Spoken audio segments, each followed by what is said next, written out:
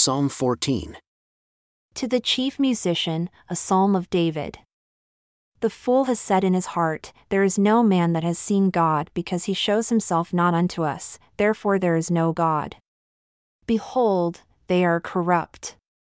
They have done abominable works, and none of them does good. For the Lord looked down from heaven upon the children of men, and by his voice said unto his servant, Seek among the children of men to see if there are any that do understand God. And he opened his mouth unto the Lord and said, Behold all these who say they are yours.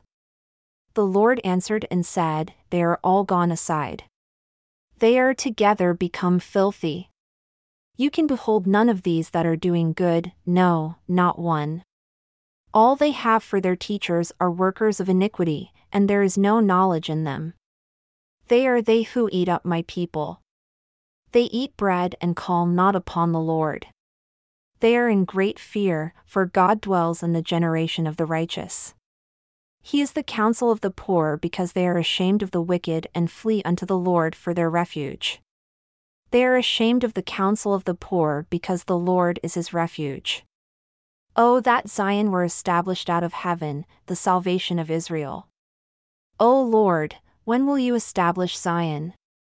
When the Lord brings back the captives of his people, Jacob shall rejoice, Israel shall be glad.